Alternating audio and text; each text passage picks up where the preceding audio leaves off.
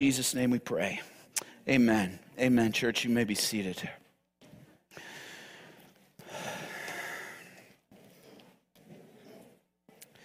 Well, praise the Lord. Such a gift of grace to be able to assemble as the saints, to be able to witness the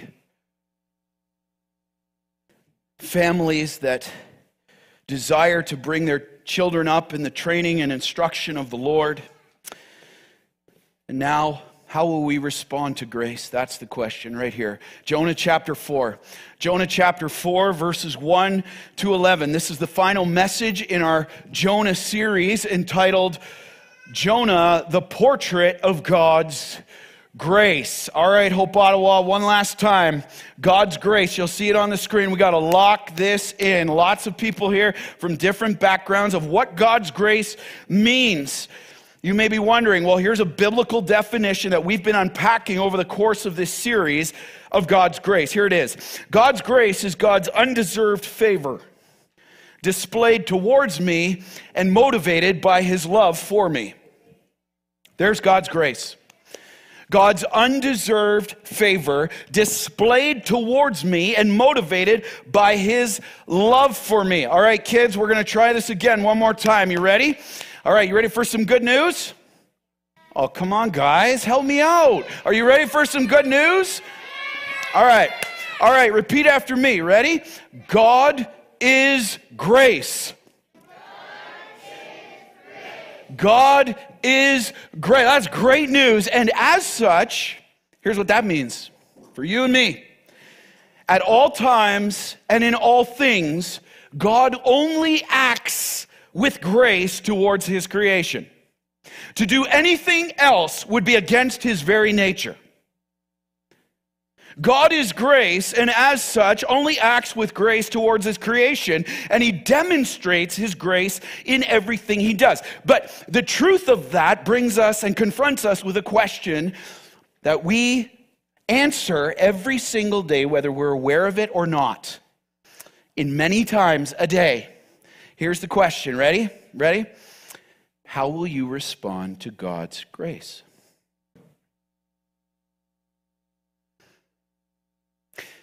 How will you respond to God's grace in your life as he chooses to display it in his way, in his time? Or how will you respond to God's grace in the life of another? How he chooses to display it in their life. See, there's a problem that you and I face every day. You faced it today many times. You'll face it again tomorrow, as will I. And it is this. Ready for the problem? The problem is pride and unbelief. The problem that we face every day is pride and unbelief. And what do you mean by that? Well, here's what that means for us. Often we don't respond faithfully to God's grace in our lives or the lives of others.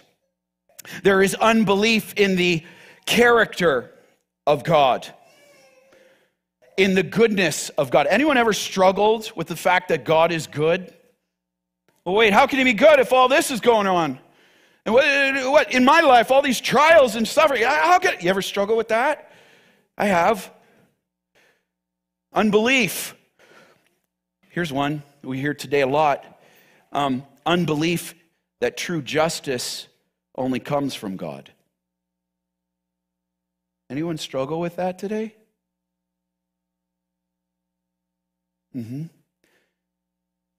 Unbelief in the love of God. If God was really loving, why would he have fill in the blank? And we struggle to respond faithfully to God's grace, and often we don't. When God displays his grace, okay, number one, how we want him to. God, I really want this to happen. I really want that job. I really want that degree. I really want the healing. And then he gives it. And you're like, we say with our lips, yeah, praise the Lord. But so often it's like, well, I earned that. I studied real hard. I deserve that. I deserve to have a comfy life. I deserve to have my health. I deserve to have the number of kids I want and the spouse that I want. And I earned. That's pride, loved ones. Be careful. Careful there. Or we fail to respond faithfully to God's grace in our lives when he displays his grace, not how we want, but how we don't want. God, I didn't want all this to happen over the last 2 years. And so what happens? Grumble, complain, self-pity, despair, discontent, and you see it all around in the church and outside of the church, division. Or how about this? We often don't respond faithfully to God's grace when he displays his grace in the lives of others. They got what I wanted. I wanted the position. I wanted the provision that they got. I wanted the job. I wanted the degree. I wanted the opportunity that that person has, that I feel I'm worthy of and better qualified for. And how do we respond there? Anger, jealousy, competition. If I could sum it all up, so often we respond to God's grace not faithfully, but in pride and not humble praise.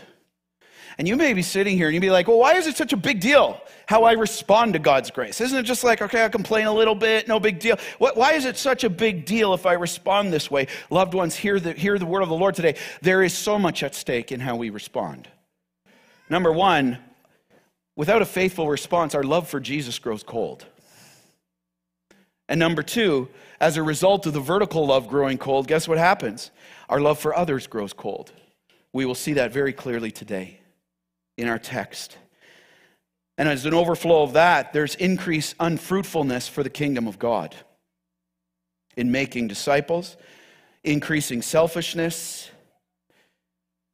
as you and I drink the poison of pride into our soul day after day, and ultimately leads to despair. And in case you're wondering if this is true, just look around at our society today, and you'll see it, clear as day. So the question is, how will you respond to God's grace? Here's the big Jonah takeaway. It's the big idea we're going to unpack today, and it is this. You'll see it on the screen. Write it down. God decides how to display his grace. Praise the Lord. God decides how to display his grace and to respond faithfully to it. You must believe in him. You must believe in him. And here in our text today, we're going to see two truths of God we must believe if we are to respond to his grace faithfully and see his glory and power in and through our lives, in the lives of others, and see his kingdom advance for his glory. There is so much at stake, such a timely word under the sovereignty of God for our day. Let's stand to honor the authority of God's word. Let's do this. We're finishing the book of Jonah, chapter 4, verses 1 to 11. All right, let's read this. One voice, church. You ready to go? Jonah, chapter 4, verses 1 to 11. Jonah, all right, kids, get your Bibles out. Here we go, nice and loud, okay? Jonah 4, 1 to 11. Jonah's anger and the Lord's compassion. Verse 1. But it displeased Jonah exceedingly, and he was angry. And he prayed to the Lord and said, O Lord, is not this what I said when I was yet in my country? That is why I made haste to flee to Tarshish. For I knew that you are a gracious God and merciful, slow to anger, and abounding in steadfast love, and relenting from disaster.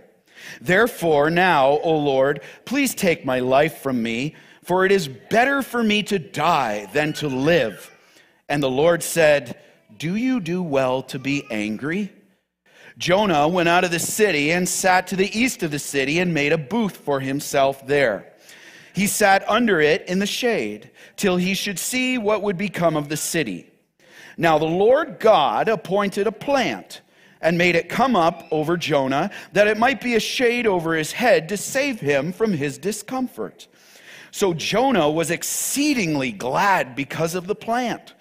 But when dawn came up the next day, God appointed a worm that attacked the plant so that it withered. When the sun rose, God appointed a scorching east wind, and the sun beat down on the head of Jonah so that he was faint. And he asked that he might die and said, "It is better for me to die than to live." But God said to Jonah, "Do you do well to be angry for the plant?" And he said, "Yes, I do well to be angry, angry enough to die."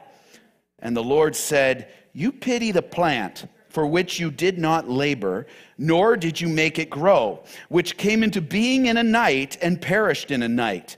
And should not I pity Nineveh, that great city in which there are more than 120,000 persons who do not know their right hand from their left, and also much cattle?" Hear the word of the Lord. All God's people said, amen. You may be seated. You may be seated. First thing we see here is this, right from verses 1 to 4. To respond faithfully to God's grace, here it is, ready? You must believe the standard of grace is God, not you.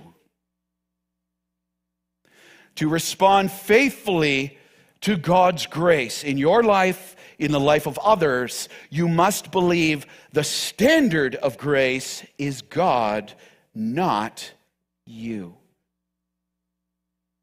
And the question that's pulled out of these first 4 verses is this: only God is the standard of grace. But watch this, careful now.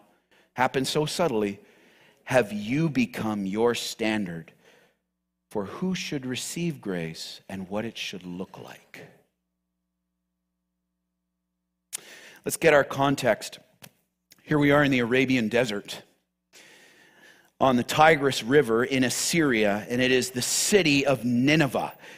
Nineveh is the greatest enemy of Israel at this time. You can see there on the screen. It's what archaeologists believe Nineveh looked like, and there it is, the capital, the royal city of Assyria. And by God's grace, you remember chapter 3? Rockin'. By God's grace, Jonah has just preached God's word, declaring that God would destroy Nineveh in 40 days if they didn't repent. And in response, the Ninevites, what do? 5-word sermon in the Hebrew, 8 in the English. The Ninevites repented of their sin, and a revival has just happened. You'll see it on the screen. This is what's going on in Nineveh right now. Just look at that. Awesome. Hey, question. You still believe God can do that? Do our prayers reflect it? Does our fervency reflect it? Come on, Lord, fire that up in us, amen? Revival has just happened, and the entire city has turned to the Lord. It's an amazing picture of the amazing grace of love and compassion of God for his creation. And this should be, look at that. This should be a reason to rejoice, should it not? It should be a reason to rejoice. God saves an entire city, 600,000 people, and brings them from death to life. Imagine if that happened in this city right now. God raises up someone to faithfully proclaim the word. The gospel is preached. Boom! The entire city's saved. Would you be rejoicing? I hope I'm rejoicing. Right? Well, but Jonah... This is so sobering. Jonah responds a different way. Did you catch it in the text? Instead of responding in praise, Jonah responds a different way to God's grace towards the Ninevites. Look at 1 to 4, please. Go back to the text. But it displeased Jonah exceedingly, and he was angry.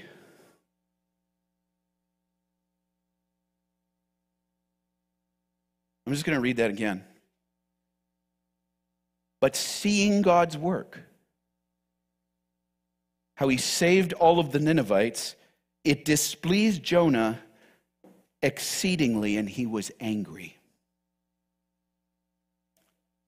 And he prayed to the Lord and said, "O Lord, is not this what I said when I was in my country?" That is Israel. "That is why I made haste to flee to Tarshish, for I knew that you're a gracious God and merciful, slow to anger, abounding in steadfast love, and relenting from disaster. Therefore," now look how Jonah's response. "Therefore now, O Lord, please take my life from me. Kill me." Huh? Kill me. You just saved the entire city. Kill me. What is going on? For it is better for me to die than live. And the Lord said, look at the grace of God right here. Do you do well to be angry, Jonah? Let's unpack this. That's a big wow. See, instead of responding in praise, in humble praise to God's grace, Jonah responds in pride through a temper tantrum. In verse 1 there, the phrase, it displeased Jonah exceedingly. Here's what it means. It means Jonah was thinking it was exceedingly evil what happened. He's thinking God sinned. It was evil what God did. Wicked. In saving the entire city. And he gets angry. Now the term anger there isn't like a little flash in a pan. Okay, I'm good now. Actually, the Hebrew for the term angry there means this: to burn with anger. Seething. Furious at God and his grace towards the Ninevites. And then look at verses 2 and 3. Go back to the text. It says Jonah prays. Jonah's yelling. He's yelling at God in the form of a prayer. It's not kind, it's not reverent, it's just full-on anger. Saying, notice the text, read it. Lord, didn't I tell you this would happen, God? Did I tell you? You're going to save everybody. Did I tell you? This is why I wanted to run to Tarshish. This is why I didn't want to go to Nineveh in the first place. Notice what he knows about God in the text. Look at this. This is where you can know all the right things. You can say all the right things, but where is your heart really at when it comes to the Lord? Praise you for your grace, God. Here it is. Notice his theology right here is very right. Look at this. He says, I know that you're a God of grace, so you would be gracious to them. I knew you were merciful. The word merciful there is compassionate, not giving them the punishment they deserve, so you would show mercy. I knew you were slow to anger. I knew you were abounding in steadfast love, so you would relent from destroying them when they turn to you. Notice what Jonah's saying right here. I am furious at who you are. He just unpacked very beautifully God's character. He says, I'm furious at you for that. God of grace, mercy, love, patience. I'm angry. And I'm furious at how you act toward these people, these pagans, these enemies in light of that character. See, God, here's what Jonah is saying right here. I wanted them to suffer. I wanted the Ninevites to suffer as we, the people of Israel, have suffered at their hands. Don't forget, Nineveh was Israel's numero uno enemy. Don't you remember the raids that came in, God? Don't you remember the Israelites that were killed, God? Don't you remember the pillaging and plundering, God? I wanted them to suffer, not be saved. Here's what Jonah's saying. He sees what God does. He sees God's character. He goes, I wanted you to bring true justice. True justice doesn't look like salvation. True justice looks like destruction. Make them pay. Does that sound familiar today? Welcome to the 21st century. Make them pay, God, for what they've done to me. And if you're not going to do that, notice the text, if you're not going to do that, then please just kill me, will you? Because I would rather be dead than see my enemy experience your grace. Wipe me out. I'm done. Not serving you. I'm just done. Here I am trying to serve you, and they're just going saving the enemy. And then look at how Jonah is just drinking the poison of pride here, isn't he? And so do you and I when we respond this way. The poison of pride. And then God, look how he answers Jonah in verse 4. Go back to the text, verse 4. I love God's gracious response here. This is not scolding. He says this, Jonah, do you do well to be angry? I could translate that saying it this way. Is it right for you, Jonah, to be angry at how I display my grace towards my creation? Are you sure you have the right to be angry? Are you sure? Are you sure? How about us today? Do you have the right to be angry? Are you sure about that? Who's your standard for what grace should look like, what true justice should look like, what love should look like, and mercy should look like? Who's your standard? Do you do well to be angry, really? What happened here? See, here's what happened. See it so clearly from the text. Jonah has made himself the standard for what God's grace and justice and mercy and compassion should look like in his life and in the life of another. Jonah made himself the standard. See, in Jonah's mind, God should have destroyed the Ninevites. That would have been true justice. I know what true justice is. Destruction. He's the standard. See, God should not have been gracious. Why? Because they were pagans. They didn't fear the Lord.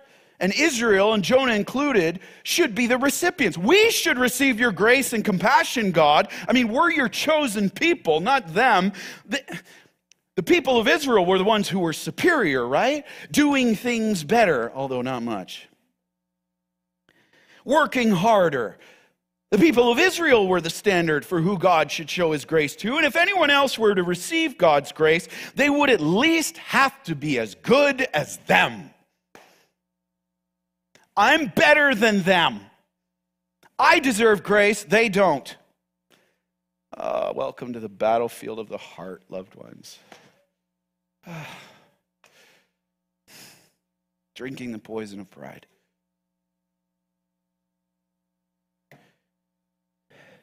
One commentator said it this way. Do you see what happened there in these first 4 verses?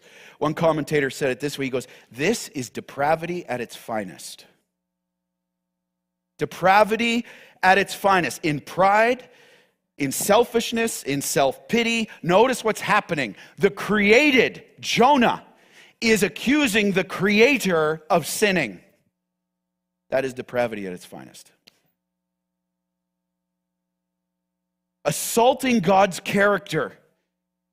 Notice back in verse 2, whom he's already declared to be the Lord of all. The standard of justice. He just declared it. You're the standard. Your steadfast love. You're gracious. You're merciful. Your forgiveness. Your love. Now, notice and we get the same way. If you look back in chapter 2, these are the very same attributes Jonah was praising God for when God rescued him and showed him his grace to get him out of the water. These are the very same ones Jonah's praising. Oh, for me, yes. For them, no. I'm angry, Lord. Here's what Jonah's saying. I want you, God, as the standard of grace in my life, but not as the standard of grace in theirs. I want to be that. I want to determine how you should work there. That's dangerous. It's a dangerous place, and we've all been there. Maybe you're there right now, and you will be tempted to go there again tomorrow. See how much of the division, loved ones, let's bring it into today. How much of the division in our society and across the church, in homes, in marriages, and so many other places is the result of our standards and our expectations not being met for what true justice and grace should look like in our lives and the lives of those around us. How much of that division is caused by that? Of us being the standard of what should happen to others. We get angry because God's grace isn't functioning like we want or expect it to. Mandates? No thanks. Masks? I'm not wearing one of those. No way. Whose side are you on? Dig in. Are you in my camp? If not, I'm going to cancel you out. Cancel culture. Freedoms we want to have. How can God be acting graciously here? Comfort level that we want. We respond when God shows his grace in other lives, how we want him to show it in ours. That guy got the opportunity I wanted. I'm way more qualified than this. They got the spout. What? They got the pay raise? They're growing in their walk with the Lord way faster. Mine, they haven't even been saved as long. What's going on? We are a divided society, loved ones, in large part due to the fact that we've made ourselves the standard for how grace should be given and who is worthy to have it. You think Jonah is unified with the Ninevites here? No. There's division. And this is the mindset of our society. If you agree with me, if you're in my camp, you deserve grace. If you don't, you're canceled. If you are in my camp, then you understand and get the standard of true justice, what it should look like. If not, you're against me. See ya. You see it all around us. Just turn on the news. And can I encourage us with this? When you become your standard for grace, you will begin to keep score for who's worthy of grace. When you become your standard for grace, you will begin to keep score for who is worthy of grace. And hey, can I encourage us in this church? Grace is only hard to give when you're keeping score.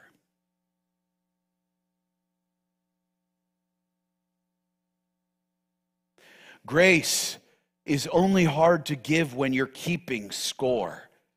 Look what they've done.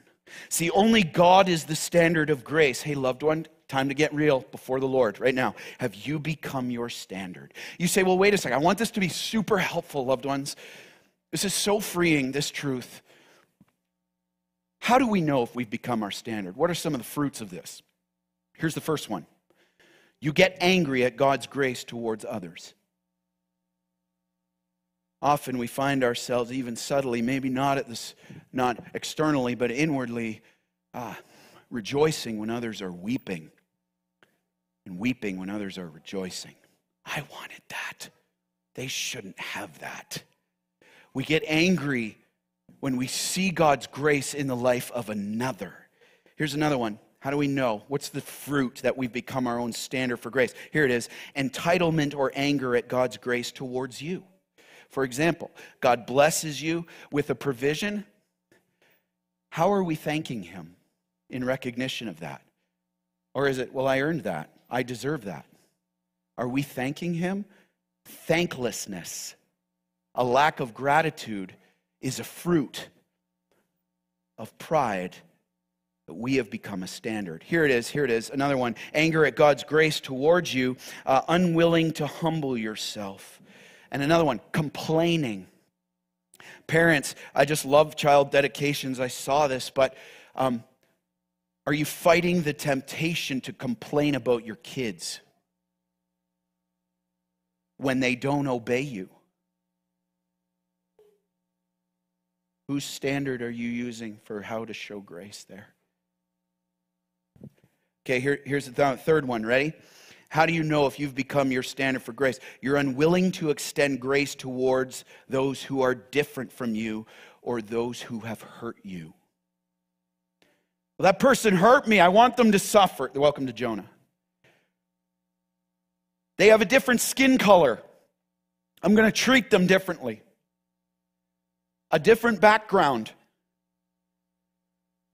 A different opinion. Hey, loved ones, I know this is like a heart surgery right now, and I want to encourage us out of love for you and a love for God's word.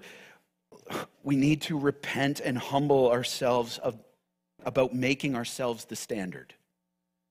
We need to repent and submit ourselves to God and cry out to him for greater faith and obedience to believe in his character, in his wisdom, in his sovereignty, faithfulness, and love, and extend it to others in his name by his power to see him draw others to himself.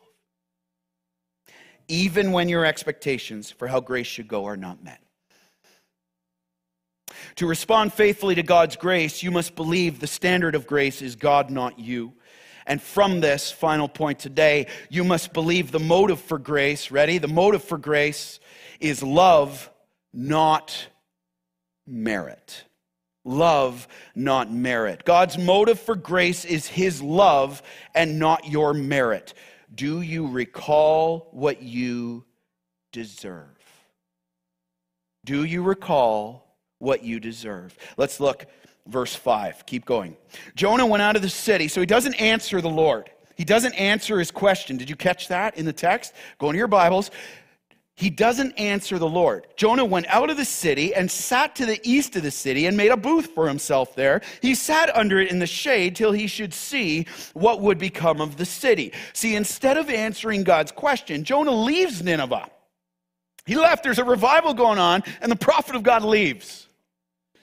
He leaves, and he heads east and makes a booth. The word for booth there is the Hebrew word is sukkah. It's the same type of structure. You'll see it on the screen there. It's the same type of structure the Israelites made in the wilderness. Okay, a sukkah for himself. Why did he do this? To sit in it that would shade him from the sun so that he could see what would happen to Nineveh. And you're like, oh, wait a second, maybe he's just hanging around to offer some help. No. Jonah's sitting there to see if God would change his mind and hoping he would do so. Let's see if God really wants to be merciful. Come on. Now, here's the key. Here's the key we need to see from verse 5. Instead, look at this. 600,000 people repented. Brand new in following the Lord. No idea how to be faithful to the Lord from here. And notice this. Instead of ministering to the hundreds of thousands who just turned to the Lord, who needed instruction on how to follow him, Jonah, the only guy who could help them, what does he do? He leaves the city in his self-pity, builds a booth to pout in, and misses the ministry moment that God put right in front of him. There's people crying out to know how to follow the Lord, and he's having a pity party in a sukkah. Because God's grace didn't look like he wanted it to in that life or in his life. See, here's the question for us from verse 5. How many of us are missing the ministry moment to glorify the Lord because you're grumbling, discontent, and filled with self-pity that God's grace in your life and in others doesn't look like you wanted it to? Are you missing the ministry moment because you're just drinking the poison of pride? Oh, no, I can't minister to them. They hurt me. I can't do that. Careful, loved ones. Let's take it before the Lord. See, here's what we have to understand. You'll see this on the screen. The Great Commission, that is the call for every Christian to go and make disciples, calls us to grace-filled ministry, not gripe-filled misery. The call of the Great Commission is for grace-filled ministry, not gripe-filled misery. God's not working how I want him to, so I'm checking out. Until God gets on my plan, then I'll go back in. Hey, question. Are you building your booth with your families? Are you building your booth in the ministry that God has entrusted to you or the opportunity that he's put in front of you? Or are you just missing the moment because you want something else? You're mad that you don't have it. Verses 6 to 8, look what happens next. Keep going.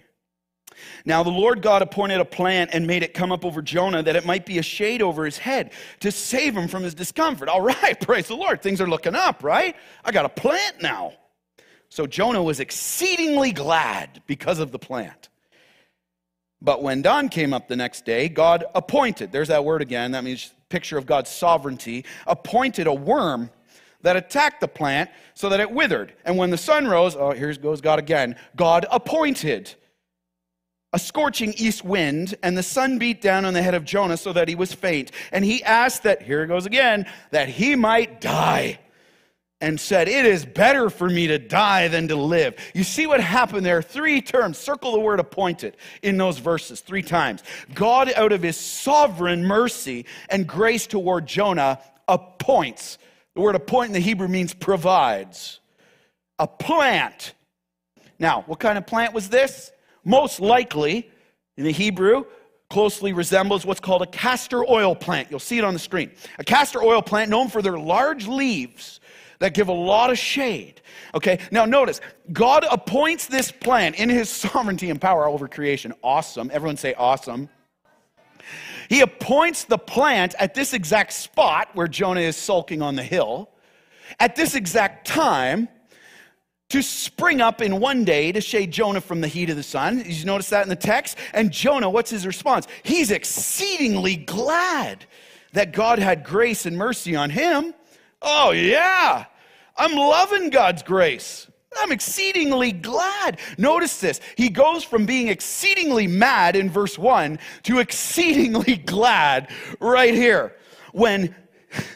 Exceedingly mad when God's grace is shown to the Ninevites, exceedingly glad when it's shown to him. See it? And notice why God did this. Did you catch it, loved ones? Okay, eyes up here. Did you catch it? Verse 6. To save him from his discomfort. The Hebrew word for discomfort there is, go to the bottom of your Bible, page on your Bibles, you see it, superscript? It means to save Jonah from his evil.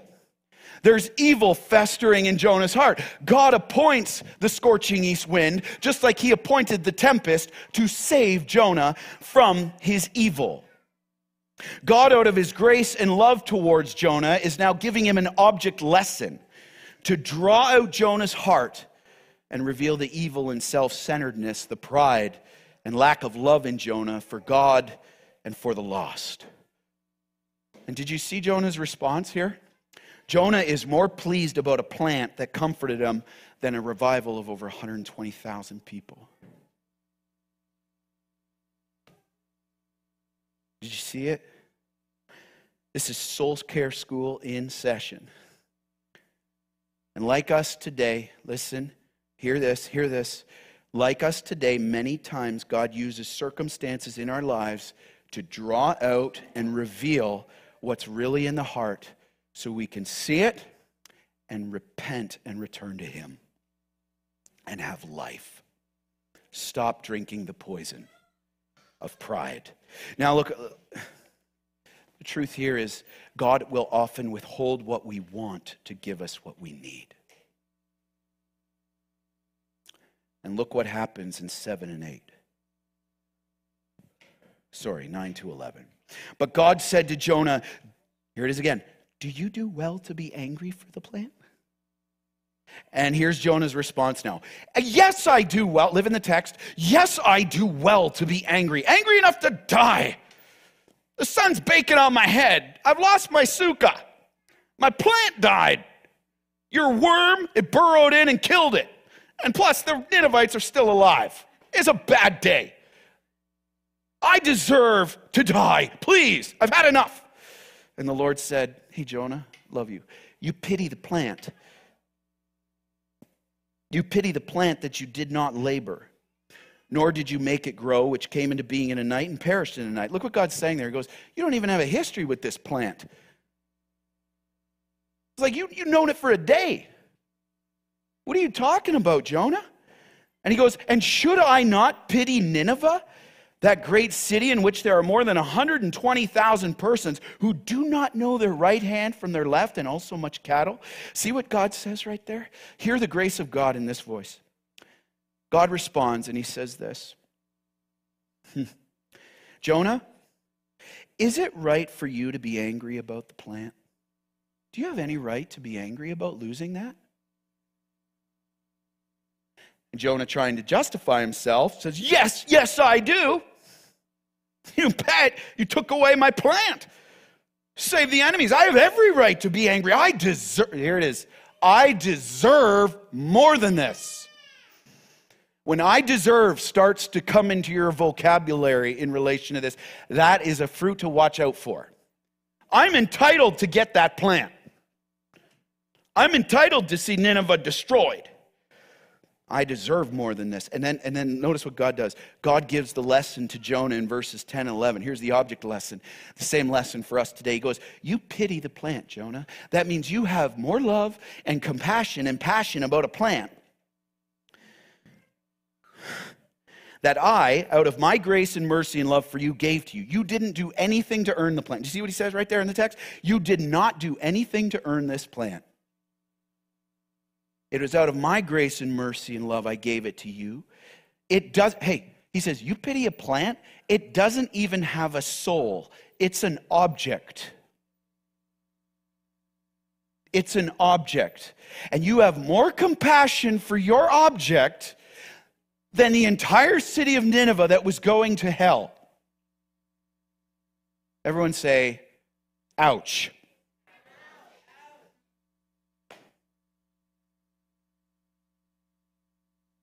Hear the word of the Lord. Listen, if you're saved in Jesus Christ, there is no condemnation for you.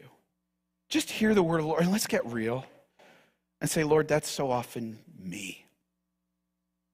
Help me. Help me.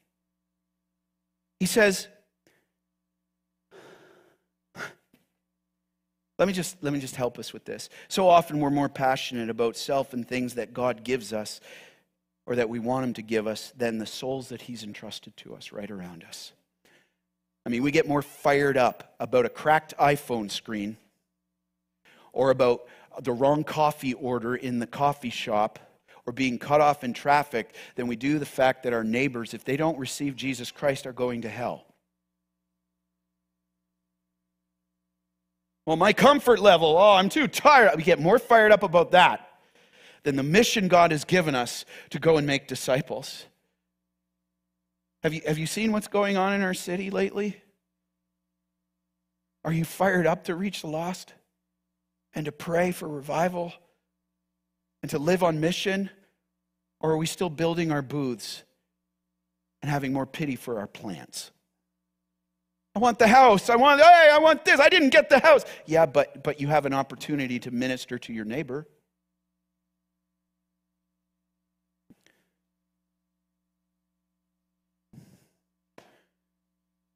And look at what God says here. So gracious, so gracious. Here it is in verse 11. God says, should I not pity? That means have compassion on and love for and mercy towards the people of Nineveh, who I have known. Listen to this. You've known that little plant for a day, Jonah. I've known the people of Nineveh before time began.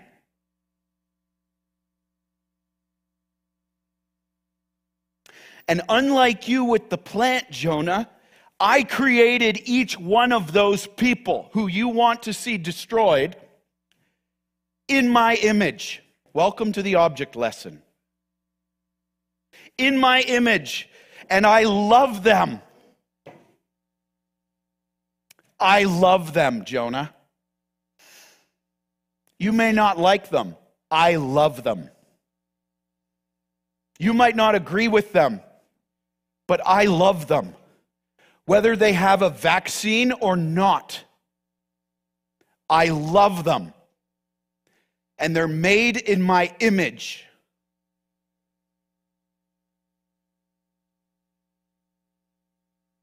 And I long for them to come to me, Jonah. You have more compassion for a plant or an object than for the people of Nineveh, who has over 120,000 souls who do not know their right hand from their left. What that means is their inability to make right judgments because of their ignorance. They didn't know God. They couldn't make the decisions, and they were headed to hell for eternity unless God intervened. And he says, and Jonah, notice this? I always wondered why this, and also much cattle. Do you see that at the very end, last words of the book? And also much cattle. Here's what God says, object lesson. And Jonah, if you won't care about the people, and if you continue to love things over them, will you at least care about the cattle that would die just like your plant? At least care about the cattle if you're so focused on objects. if not the people. And there it ends. There the book ends. You notice that there's no closure. We actually don't know how Jonah answered from here. We have no idea. The book just ends.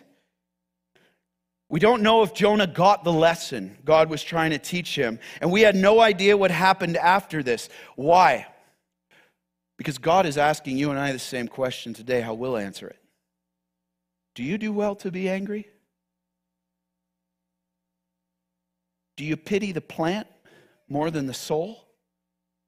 Are you more passionate about getting the things of this world that were made? See, so much of this world's chaos is caused because things were made to be used, but people were made to be loved. But it has been reversed, where we love things and use people.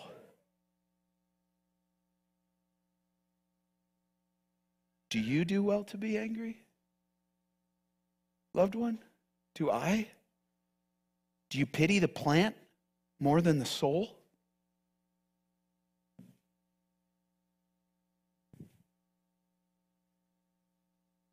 He leaves us to answer the question. And the lesson for Jonah and the lesson for us is that Jonah's thinking that Nineveh didn't earn God's grace. So they didn't deserve God's grace. But God says, Jonah, you didn't earn or deserve the plant. I graciously, compassionately gave it to you out of my love for you. Jonah, Nineveh didn't earn salvation. My love and my grace and compassion towards them. But listen to this today, loved ones. God says, my love for them is greater than their rebellion against me. I'll say it again. My love for them is greater than their rebellion against me. Here's what he's saying. Do you remember what you really deserve, Jonah? Do you remember? You didn't deserve that plant. Do you remember what you really deserve? Do you recall my love and grace extended to you? And will that be enough for you to live by my saving grace and proclaim it to others on your lips and in your life, that they may know it and be saved, whether you think they've earned it in your eyes or not? God's motive for his grace is his love, not your merit. Hey, question for us today. Same question. Do you recall what you deserve apart from the saving grace of God? See, all of us deserve, let's break this down, make it really clear as we close out. All of us deserve to spend eternity separated from God in hell. That's what we deserve. No lattes, no comfortable life, no job promotions, no degrees. Hell. Separated from the presence of God. That's what we deserve. Eternal punishment for our sin. Romans 5, you say, how do you know? Romans 5:8, for all have sinned and fall short of the glory of God.